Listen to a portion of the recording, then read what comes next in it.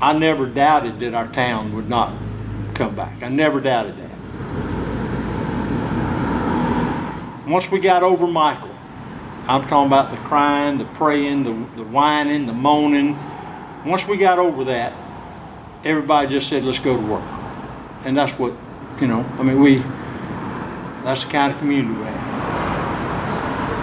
By the nature of the type of people that live here, we help each other out, we support each other, if they need a hug, we give them a hug. If they need a pat on the back, we give them a pat. I mean, we are constantly helping each other try to find a way to get through this.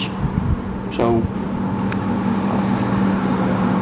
I just think the rebuild has gone, matter of fact, it's better than I thought it would be. I'm absolutely 100% dedicated to the quaintness, the uniqueness, the charm, and the quality of life that we have here. I don't support anything that makes us a cookie cutter coastal community. And the community is dedicated to that. I mean, I'm not unique in that. Mexico Beach does not have an identity crisis. We know who we are, and we know what we want to be. And in the build back of our town, yeah, there's going to be shinier, prettier buildings than we had, but the chemistry of our city is going to remain the same, and that's very, very important.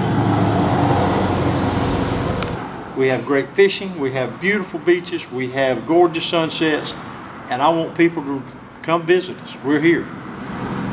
You have to, it's not as luxurious as it was, but it's still, we are here and open, and we'll meet you with a smile.